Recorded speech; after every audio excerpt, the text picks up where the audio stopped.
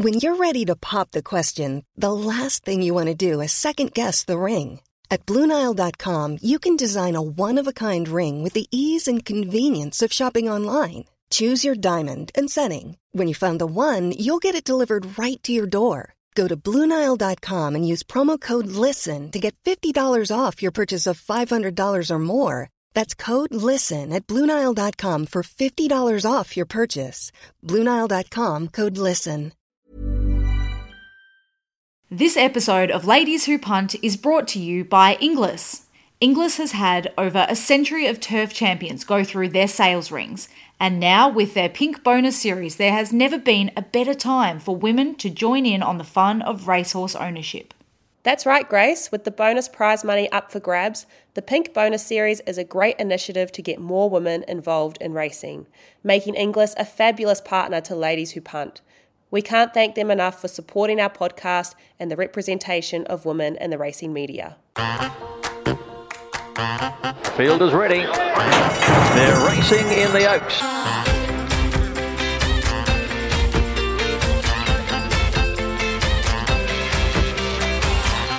Hello and welcome back to Ladies Who Punt. We are the podcast that aims to decode the sport of horse racing one topic at a time. My name is Fiona Blair and joining me today is my co-host Grace Ramage. Hello, Grace. Hello, Fee, and hello, everybody listening to another episode. Of course, we are deep into the spring carnival now.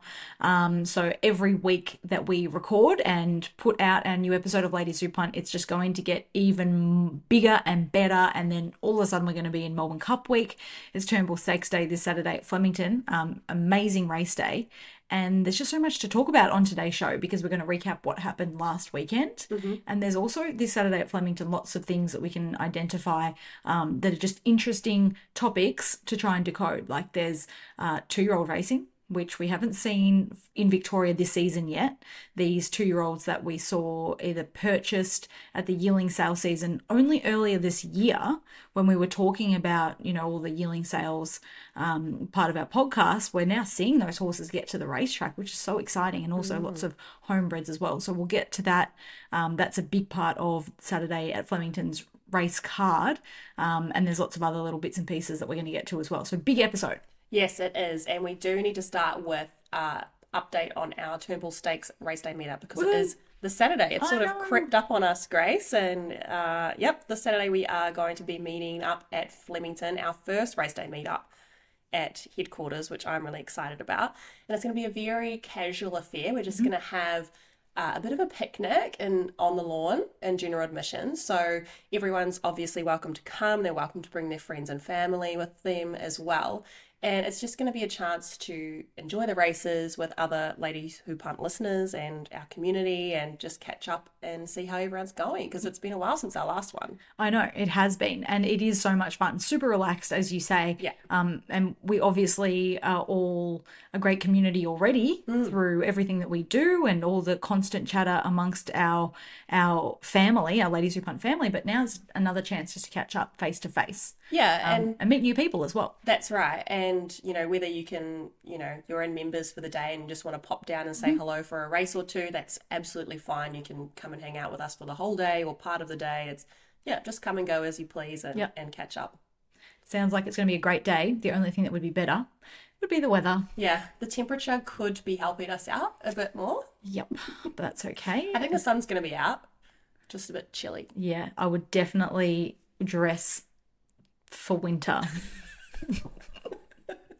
That's my 2 cents Which is anyway. frustrating because last week it was absolutely gorgeous. It was summer. And now we've been plunged back into the depths of winter. But I know. hopefully not for too long. Mm-hmm. Okay, so hopefully we'll be seeing you there. You can RSVP if you would like. I'll leave a link in our show notes, but also just turn up. We'll be posting on our stories sort of where we're located, things like that.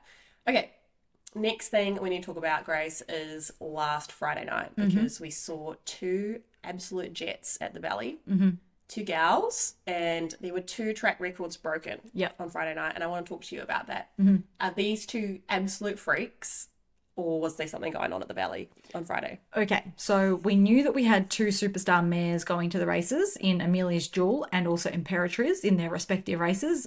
Imperatriz was in the Group 1 and Amelia's Jewel was in the mares Group 2. But both of them were very short price favourites, indicating that they were the best horses in the race, clearly. But you're right, 2 track records were broken on the night. So I suppose when you hear the words, oh, a track record has been broken, you're like, wow, that must be an unbelievable performance. And yes, you're generally right. It's obviously going to be a high rating performance, but there's still things that you need to investigate further into it to work out how good it actually was. So I'm not knocking either mare at all, because both are clearly superstars and are just continuing to go on their merry way of just absolutely winning everything and easily. And I'll start with Amelia's Jewel. She was in a race where they were pouring on the tempo early. So I thought Deny Knowledge would be there up on speed, but she sort of missed the start. And we're like, oh no, what's happening here? But it doesn't matter, because Pride of Jenny with Craig Newitt in the saddle knew that the way to beat Amelia's Jewel, and also to suit that filly, was to go handlebars down, let's zoom around the valley and see and play Catch Me If You Can. And she did catch her, but, she only beat her by 0.8 of a length. So it was, around the valley. That's the absolute perfect tactics from the Maya Eustace team to try and get the favourite beaten. But the fact of the matter is, when you're running fast overall time, it sets up for you to be able to, if you're a good horse, kick off that and run fast overall time. So the early speed of Amelia's Jewel's win, and then the fact that she is a Group 1 horse kicking off that, I can understand why the track record was broken. That makes sense to me. Obviously, it was a relatively firm track, like they were running quick times on the night, and no doubt this is a high rating performance, but it makes sense to me why they tried to beat her. They set this blistering early tempo. She said, no, I'm still such a good horse that I have so much stamina left in the tank that I'm going to kick off that, not get tired. I'm going to keep motoring to the line. And that's when overall time is through the roof and you can break a track record. As opposed to Imperatrice, which this is the one that amazes me, because she hadn't had that early tempo to suggest that a track record should have been broken. Right. So while Amelia's Jewel was kicking off a very fast tempo, Imperatrice was sort of camped out the back, like she was first up, sort of. This time probably even more so, off of a slow early tempo. Like they weren't ripping along through the early stages. You can sort of see everything was still like on the bridle, ready to explode coming into the bend. And she was out the back, and where she has accelerated to run this incredible time is like from her last 800, 600, 400, 200. And she's broken her own track record in doing that. Yeah, right. That's freakish. Yeah. That's really freakish. So basically what I'm saying is, when you're looking at, or you hear the term that track record has been broken, without looking at the times, you can even just go back and look at the race, watch the race again. And if you can see, wow, that leader is absolutely rolling. They've clearly gone hard early. It makes sense why a track record would fall. I should just say it would make sense that a track record would fall if you've got Group 1 horses. Yeah. But in the sense of Imperatrice, I mean, that's just, she for me was the absolute standout performance on the night. Amelia's Jewel, good horse, definitely keeps going. She's got to keep taking that next step to keep beating better opposition. But Imperatrice has got to be the best sprinter in Australia. Like, she just has to be. It's insane what she's done. I was sort of not knocking her, but I was thinking, I don't reckon she can do that again. Yeah, I remember you but saying she that did last it week. again. She did it again. She did it again. Yeah. She's a freak. Yeah. And sad news that we're not going to see her in the Everest. I know. Because it would just be awesome to see her up there, and you would think dominate that race. Yep. Are there any slots still free up there, Grace? I think there are a couple of slots still free, but the thing is, I think there might only be 2 left. Okay. But with her, they've continued to say this whole time that they're not interested in going up, getting on the float, going up to Sydney, taking her out of her comfort zone, like new environment, to race for, a whole lot of prize money, but no black type status. Yeah. They, and I really liked the way that Mark Walker, the trainer, responded the other night when he was asked, what about the Everest? He's like, why would we? We've got prestigious races at Group 1 level that we can win right here when she's here, and obviously airborne.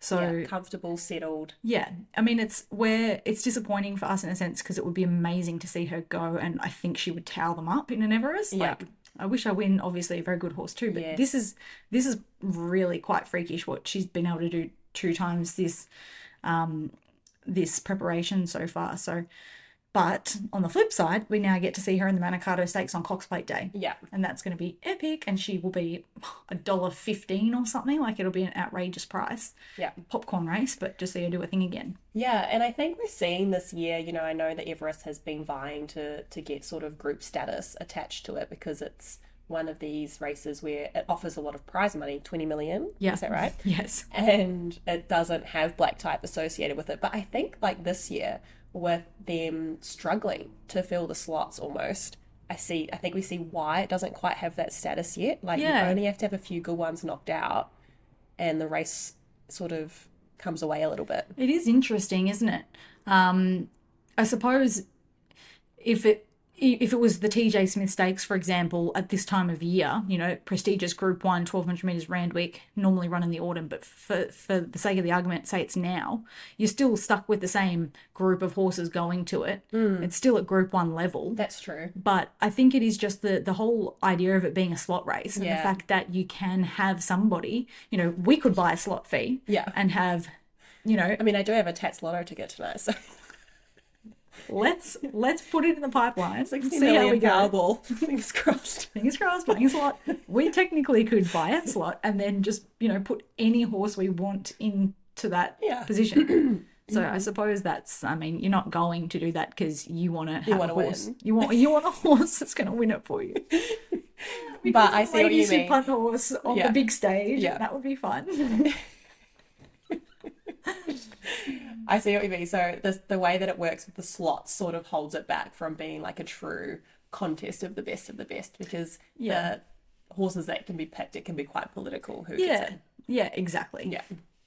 Well, it will be sad not to see it, but I think you're right. Like, good for us down here in Victoria because we get to keep watching our race, you know, trackside, which is awesome. And hopefully continue to dominate because, God, she's an exciting filly. Yeah, she's amazing. An exciting mare. Yeah, she's actually... she's just gone to the next level. Maybe she always was this level. That's the thing. We've only seen her a handful of times in Australia. She'd already been a 4-time Group 1 winner in New Zealand. So, that's so much more to come from her as well. Yeah, definitely. Okay, so now that we've had our chat about last week, let's move on to this race card at Flemington on Saturday because we are going to be previewing the Turnbull specifically this week, which I'm really keen to get into because it looks like it's going to be a really good race. You know, sometimes you do the form and you're like, I'm struggling to like get through the whole field. Yeah. Yesterday when I was doing the form for today, I was like, this is so interesting. Didn't it make your head hurt? It did, but like, I think what I figured out straight away is like, okay, I'm looking for like each way. Yes. So I was like, I want to try and pick second or third. Yep. And that made it super interesting because I feel like there's a lot of horses that could fill those two spots. Yep, definitely. But before we go into that any further, we're getting carried away now. Let's talk about the race card at Flemington because there's a couple of races we need to sign post-Grace, which we like to do throughout the spring because there's so many, you know, we have our big races like the Caulfield Cup, the Cox Plate, the Melbourne Cup, but there's these like races that come before them that are sort of crucial to the lead up. So what are the two races that we want to pay special attention to on Saturday? Well, the first one that is very, very important for the remainder of the Spring Racing Carnival is race number 7, the Lexus Bart Cummings. Each and every year, this is a race that's held on Turnbull Stakes Day over 2,500 metres. And why it's so important is that it provides one of the few golden tickets into the Melbourne Cup. The Melbourne Cup can be a very hard race to get into if you haven't already won, you know, enough races to get you in based on your rating, because we know it's a handicap. And we know that, you know, if they run 24 horses, but if you're sort of around 24th to 30th, you got to try and win something to get in. But it's hard to win races at this time of year when you've got, you know, 10, 15 horses all trying to do the same thing. Yeah. So there's a lot, every year there's a lot of hard luck stories of, you know, not horses that are going to start favourite, but horses that connections would love to have a runner in the Melbourne Cup, probably deserve to run around as, you know, an each way sort of a chance, that don't get in because they can't win their way in, or they can't, you know, race well enough to get enough points or penalties to get into the race. So that's why this race is so important. Just like we talked about last week, or the week before it was, with the naturalism as a winning you're into the Caulfield Cup, this is even more valuable because it's about the Melbourne Cup. So each and every year we see plenty of horses come here. It's a mini grand final in itself because you want to be peaking here. Although we're still a month or so out from the Melbourne Cup, you want to be peaking here to try and get in, secure your spot, and then not worry about it again. So that's one of the really, really interesting Melbourne Cup shaping races on the day. Yeah.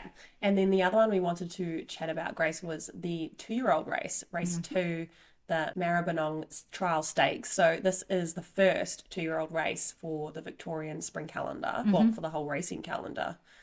We had the 2 up in Sydney last week. Yep. But yeah, kicking off here in Victoria this week. It's the start of seeing the next generation of superstars, isn't it, Grace? Yeah, absolutely. And I think a lot of people, well, for trainers, for jockeys, for owners, those racing participants, the new horses are the ones that are unraced. You just don't know how good they are yet. Yeah. Like, you just don't know. So there's so much excitement among everyone for this next crop to come through.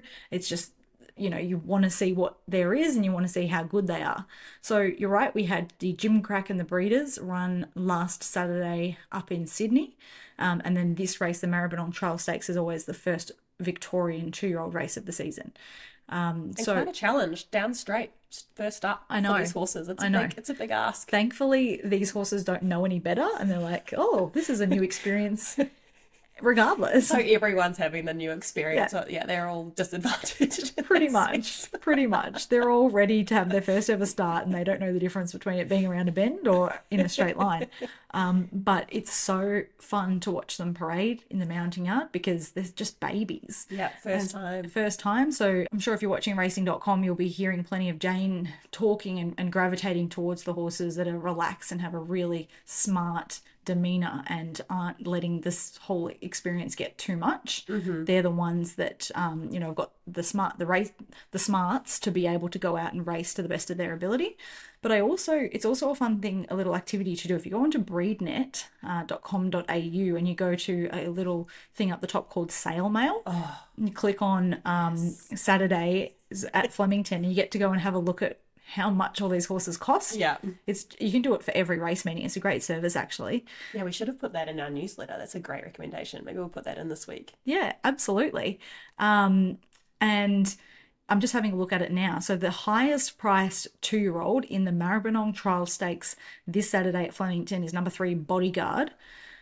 Was sold by Emirates Park and was bought by James Harron Bloodstock, and we know that he's a big Colts syndicate. He's buying stallion prospects to hopefully go and win a Group 1 and then make $1 million squillion. That's the goal. This colt, Bodyguard by I'm Invincible, cost $1.6 million. Oh, wow. $1.6 million for a yearling colt by I'm Invincible. We've also got a filly by Zoostar that McAvoy Mitchell Racing, so that's Tony and Kelvin McAvoy, paid $1.15 million for. Wow. Then the cheapest one is a colt by Street Boss that was bought at Inglis Classic in Sydney for $50,000. Nice.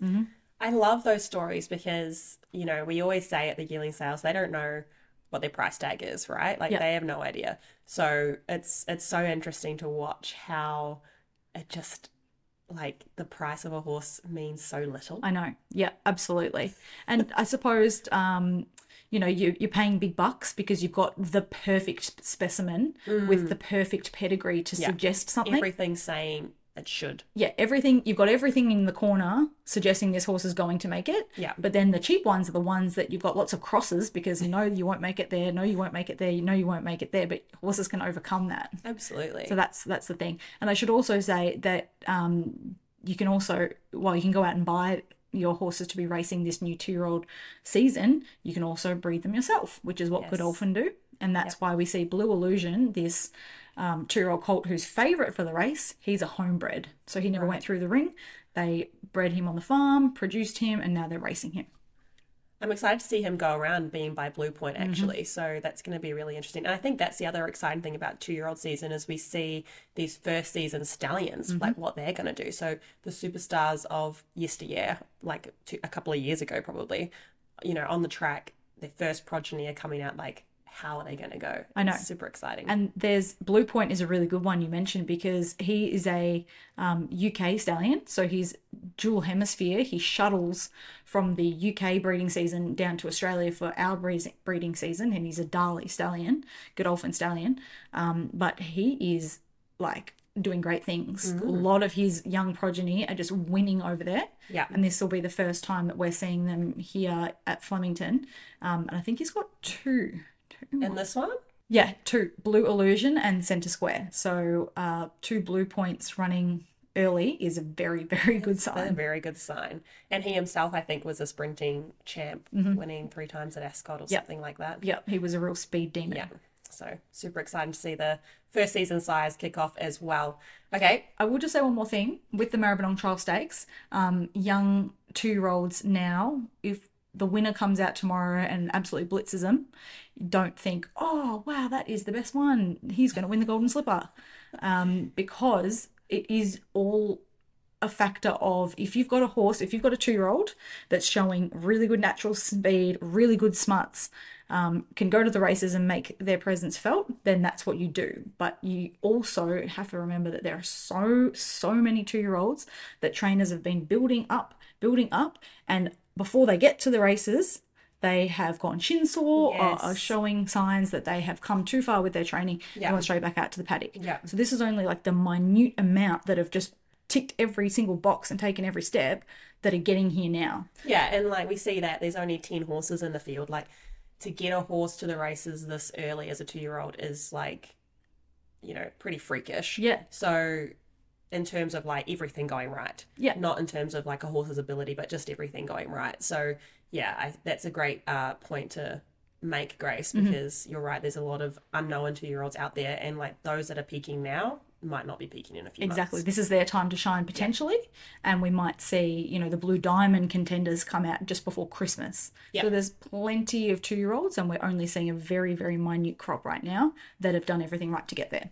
So before we get into our Turnbull Stakes preview, Grace, we do have a listener question from Kristen this week, and I am also eager to know this as well, because it's one of those terms that gets thrown around that I have no idea where it comes from, what it means, and that's what we're here to do. We're here to like get that common terminology and dissect it. So this week's one is a moral. What is a moral when we're talking about betting? Yep. Okay. So you might hear the word moral from time to time. I don't know where it comes from. I've absolutely no idea like why it's a moral, but I know what it means. Yeah. And it means that you're basically declaring a horse cannot be beaten. Right. So you're going in and saying Imperatriz is a moral. Yep. And that means that she will not be beaten. She is the winner of the race. There's no conjecture. She is just going to go and win, and you're giving nothing else a chance. It's a little bit of a taboo word. Oh. Because if you say the word moral, the population, the racing population, think that that person who has made the term moral come out is therefore mozzing every single person that agrees. Oh, no. And you're sort of jinxing yourself by using the word moral. So that's why you don't hear it often. It's a bit of a taboo word. Yeah. But if you, I mean, some people might have said that Imperatriz was immoral and they were right. You know, there were times that Winx was immoral. Yeah. But even still, you just get the Didn't want to say it. The jitters, because you're like, I'm not add any extra weight to this, and everyone will glare at you and just be like, I can't believe you said that. So You ruined it for all of us. pretty much. So a lot of superstition in this game, but yeah, that's what moral means, and yeah, it means that the horse is pretty much an absolute certainty. Fee, for anyone who hasn't yet heard of our new Ladies Who Punt Members Club, there is so much on offer, launched only in the past month, of course. Amazing benefits. My personal favourite, our brand new, exciting tipping competition. Yes, Grace, the tipping comp has been so popular with a $50 cash prize every week, but there's so much more on offer for our members. You get our exclusive members newsletter each and every Friday, which has extra tips from you, which have been going very well in the last few weeks, as well as my form indicators for the Group 1 races. We offer ad-free episodes of the podcast, so you can get everything straight to your ears without the ads. And we also offer free merch to people that sign up to our members club. So you can either sign up monthly for $15 or annually for $180. Lots of fun to be had. Can't wait to have you on board. Yeah, and it's just a great chance for people to also show their support to what we're trying to achieve in Ladies Who Punt. It's our passion project, and we would love for you to come on board with our new Ladies Who Punt members club. Okay, well, let's get into our preview now of the Group 1 Turnbull Stakes 2,000 metres at Flemington. Set weights and penalties, which is an important point to make in this race. Mm-hmm. And the market, Grace, has been pretty interesting over the last 24 hours. So we have a favourite in number 1 Romantic Warrior, one of the internationals lining up in this race. Then we have a second favourite in Aussie Pinko, who ran incredibly well in the Maccabi Diva, running third. And then we have number 5, West Wind Blows, the second international, at $7.50. And the fourth horse in betting is number 11, Solcombe, at $8.50. And he ran a really good fourth in the Underwood before coming to this race. Firstly, Grace, I want to ask you about the internationals. Number 1, Romantic Warrior, who is the favourite, and West Wind Blows, because I have a hard enough time getting my head around the local horses. Mm-hmm. So whenever there's an international lining up, I'm just like, I don't even know where you fit in. Yeah. Tell us a bit about those two. Well, I'll start by saying that it's interesting that we've got 2 internationals running in the Turnbull Stakes, because normally we don't see them really race until the Caulfield Cup. Yeah. Or maybe the Geelong Cup prior to that, or you know, another little race, but not the Turnbull Stakes.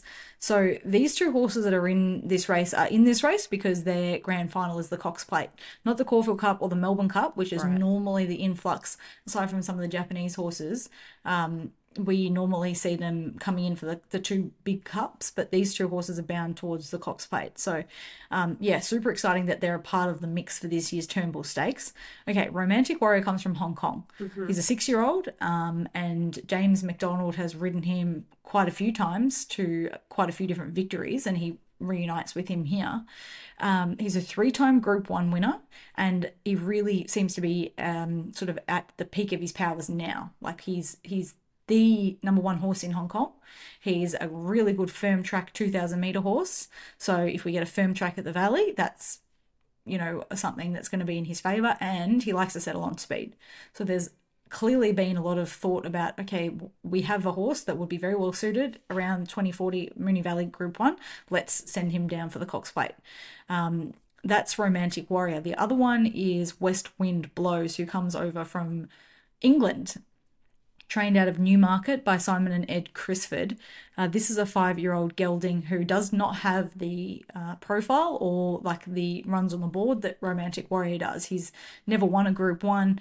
He's won a couple of Group 3 races, but he is probably the one that's still on the up. So I suppose when you're thinking about the UK success that's come out to our Spring Carnival, they have been handicap horses where they're lightly raced on the way up. Handicapper hasn't seen how good they are yet because they've only had a handful of starts and they're sort of just creeping through the grades. And then they get out here with a lightweight and they just go, choo, see you later, I'm way better than you guys. Tricked you.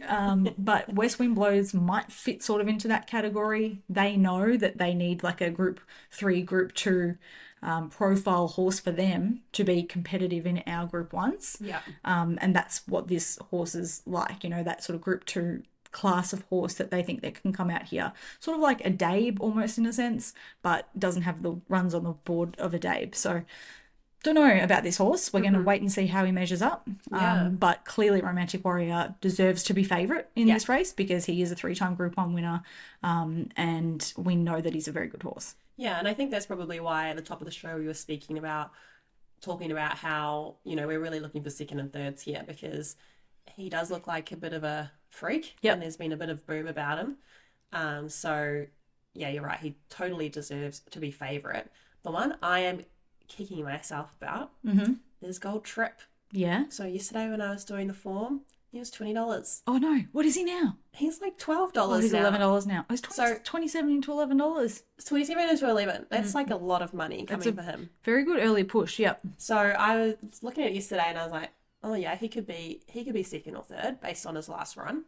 And I was like, oh, I'll make sure I put my bet on tonight. And I totally forgot. Yep. And then I checked this morning. I managed to get him at 14, so I'm happy about that. Oh, nice. But I was like, right, I'm just going to put my bet on now because the money is just coming in for him. And I guess I'll explain why I really like him. Mm-hmm. So his last run was in a benchmark 100 at the Valley over 2,000. And looking at the race, it was a real sit and sprint. And he was at the back. Mm-hmm. I think he was second last on the bend. And on the short Mooney Valley straight, he managed to get from second last to fourth and was just electric. Yep, he was. And I was like, that's okay. So the race wasn't set up for him, and he still managed to do that. Yep. Plus, on Saturday, he loses 4 kilos. Yep. So he was 62 in the benchmark 100, 58 on Saturday. That's going to make a huge difference. Yeah, it will, definitely. So I think 27 was actually a bit of a wild price. Yeah, it was a wild price. Yeah, that's why it's gone. Yeah. Because they went up $27 and Punter said, no, that's wrong. But how do they get it so wrong? Or do they do it on purpose so people will bet on him? It's simply when, traders are putting up markets, they have their own opinion. Right. And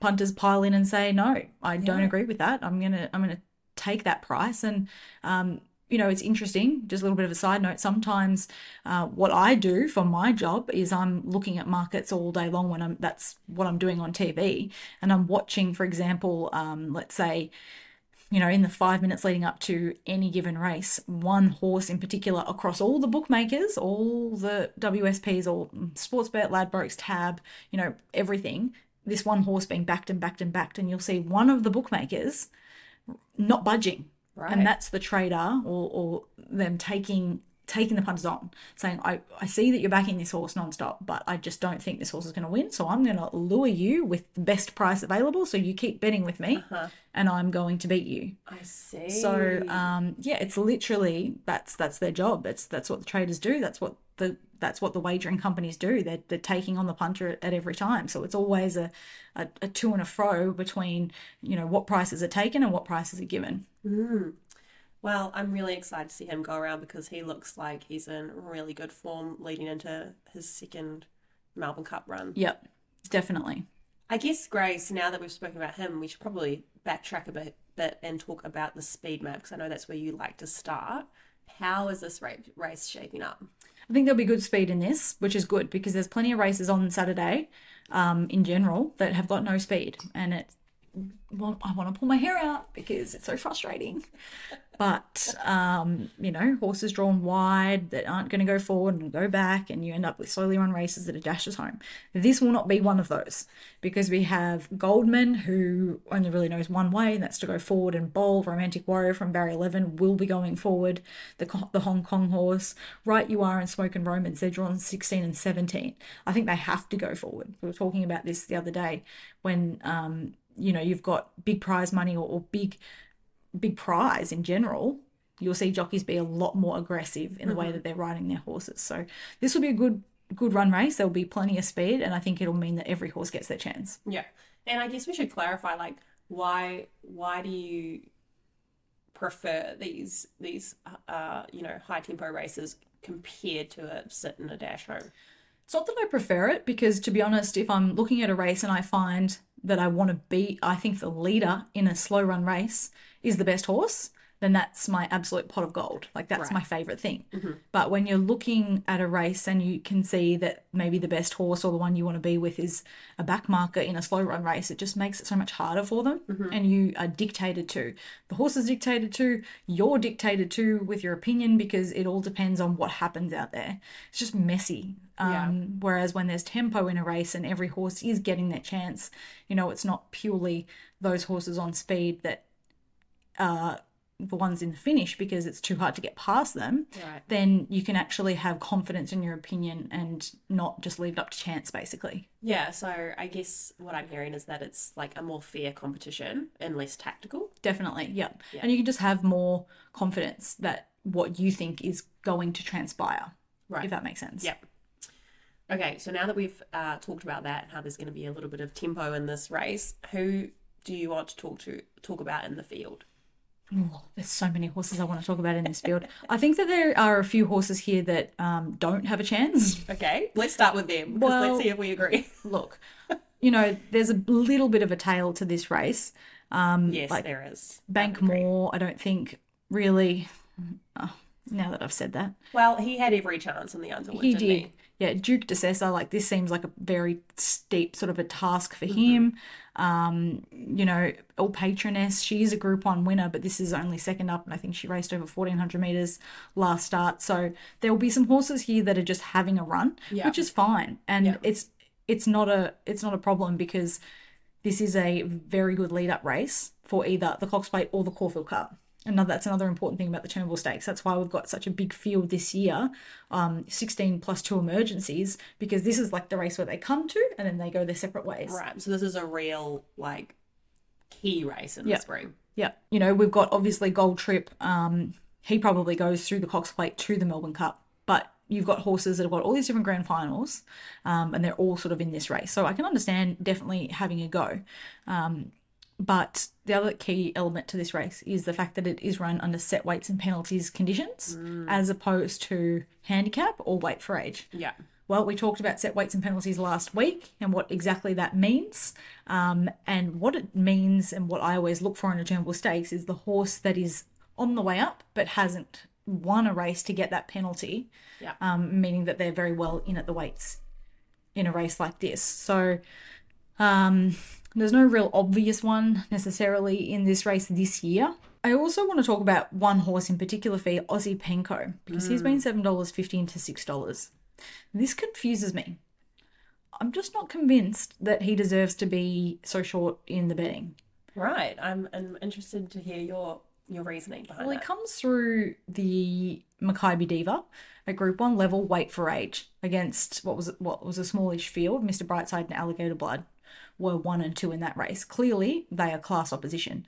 But that was a really slowly run race, and Aussie Benko sort of sat just behind the speed and quickened nicely. But it was the right race, but in terms of the way the race was run and won, it didn't really set me alight in terms of like wanting to follow him now as a $6 chance in a Turnbull Stakes where you've got Romantic Warrior and a heap of other classy horses. So I think that he, for me, I'm not with Aussie Penko. I'd actually be surprised if he was to win this race. I'd be very surprised if he was to win this race. What about second or third? Like, he's sort of one of my second or third ones. Really? Yeah, well, because I feel like he was held up quite a lot in the Mackay. He sort of got stuck behind Alligator Blood, yeah. And then when he got out, he passed Princess Grace, who's a good horse. Yeah. And he almost passed Alligator Blood. Like, he was really flying home. Yeah. So I think for me it was that we didn't see him at his best that day. Definitely. I don't think he had his best chance. Yeah. And that to me is like, okay, if he gets his best chance on Saturday, could he get in the placings? Well, you're sort of talking me around a bit now, aren't you?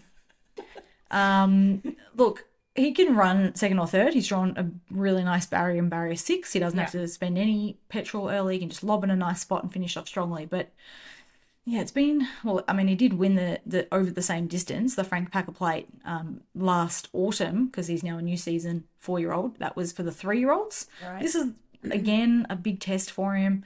Yeah, I'd be surprised if Aussie Penko was to win, and it's at the price. Like, if he was $18, sure, that's probably an each way bet, but not even $18, $11. But the fact that he's $6 and there's... Yeah, it's even hard to go with him each way, isn't it? Yeah, it sort of is.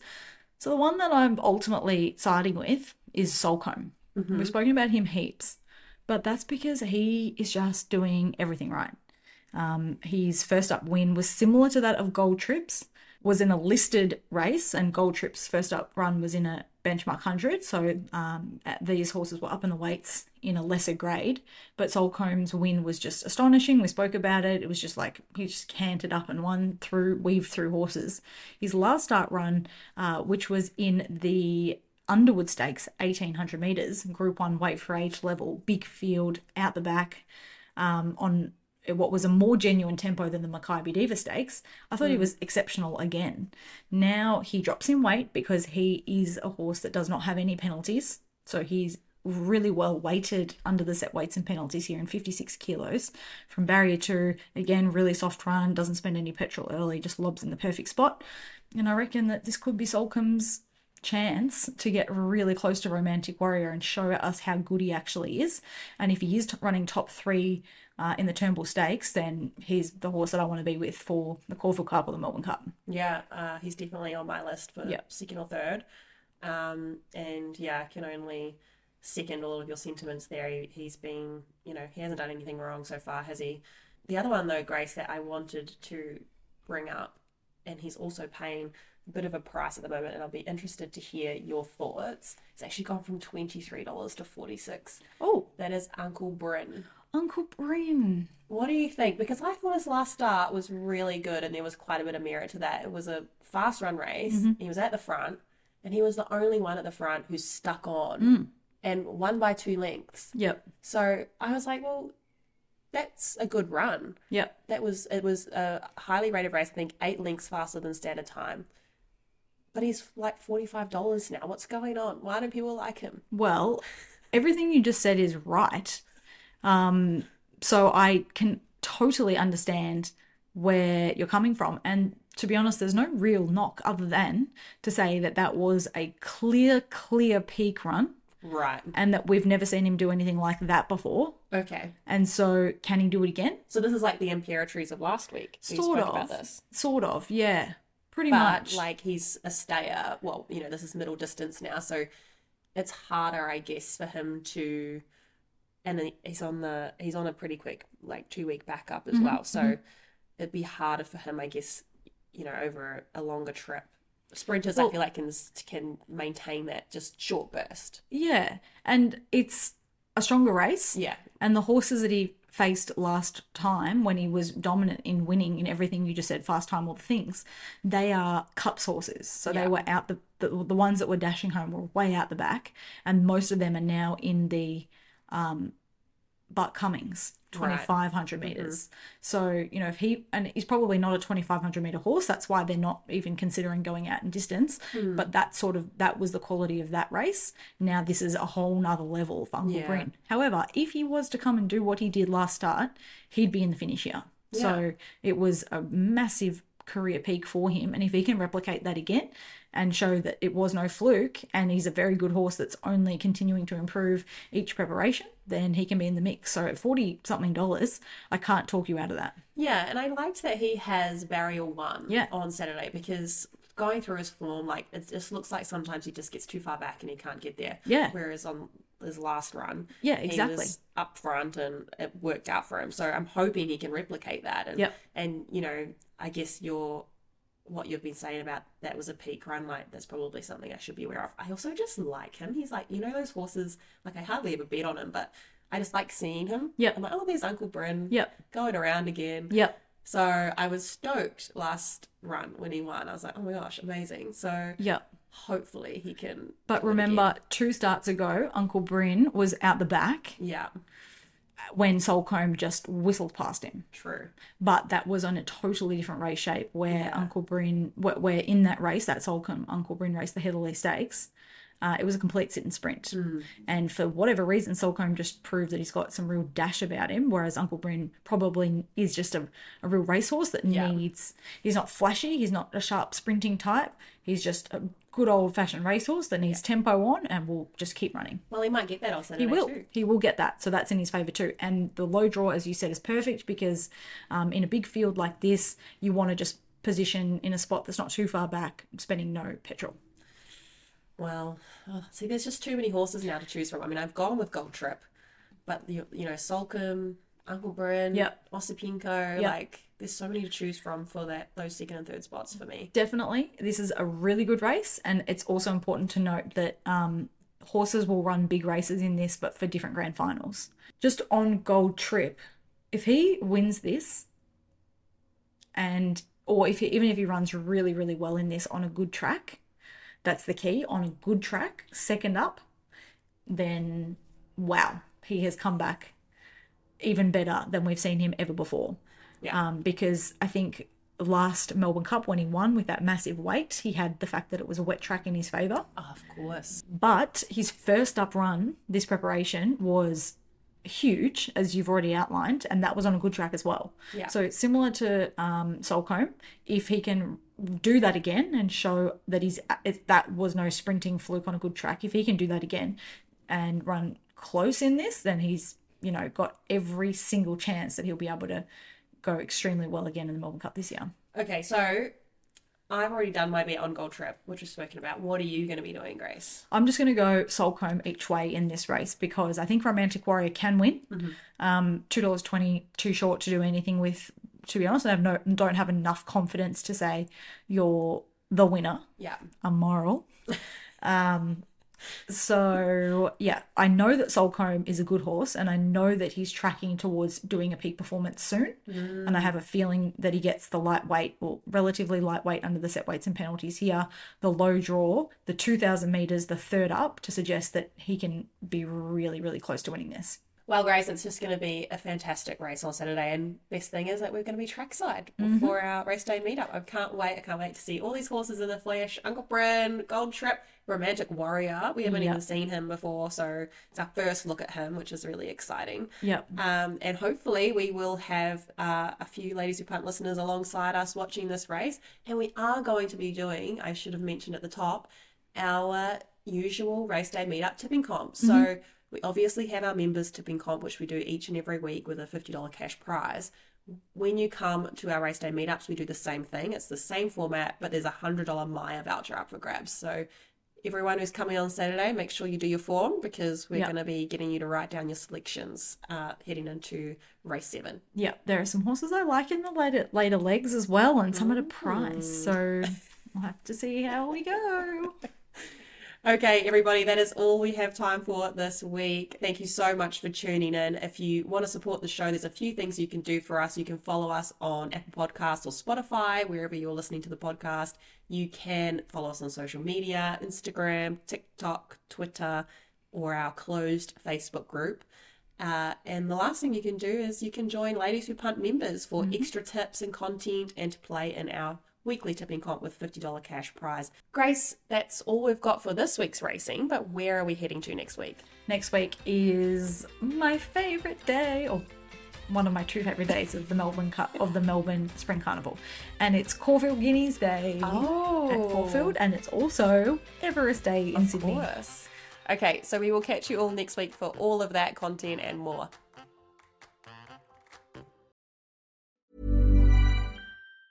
Mom deserves the best, and there's no better place to shop for Mother's Day than Whole Foods Market. They're your destination for unbeatable savings, from premium gifts to show-stopping flowers and irresistible desserts. Start by saving 33% with Prime on all body care and candles. Then get a 15-stem bunch of tulips for just $9.99 each with Prime. Round out Mom's menu with festive rosé, irresistible berry chantilly cake, and more special treats. Come celebrate Mother's Day at Whole Foods Market.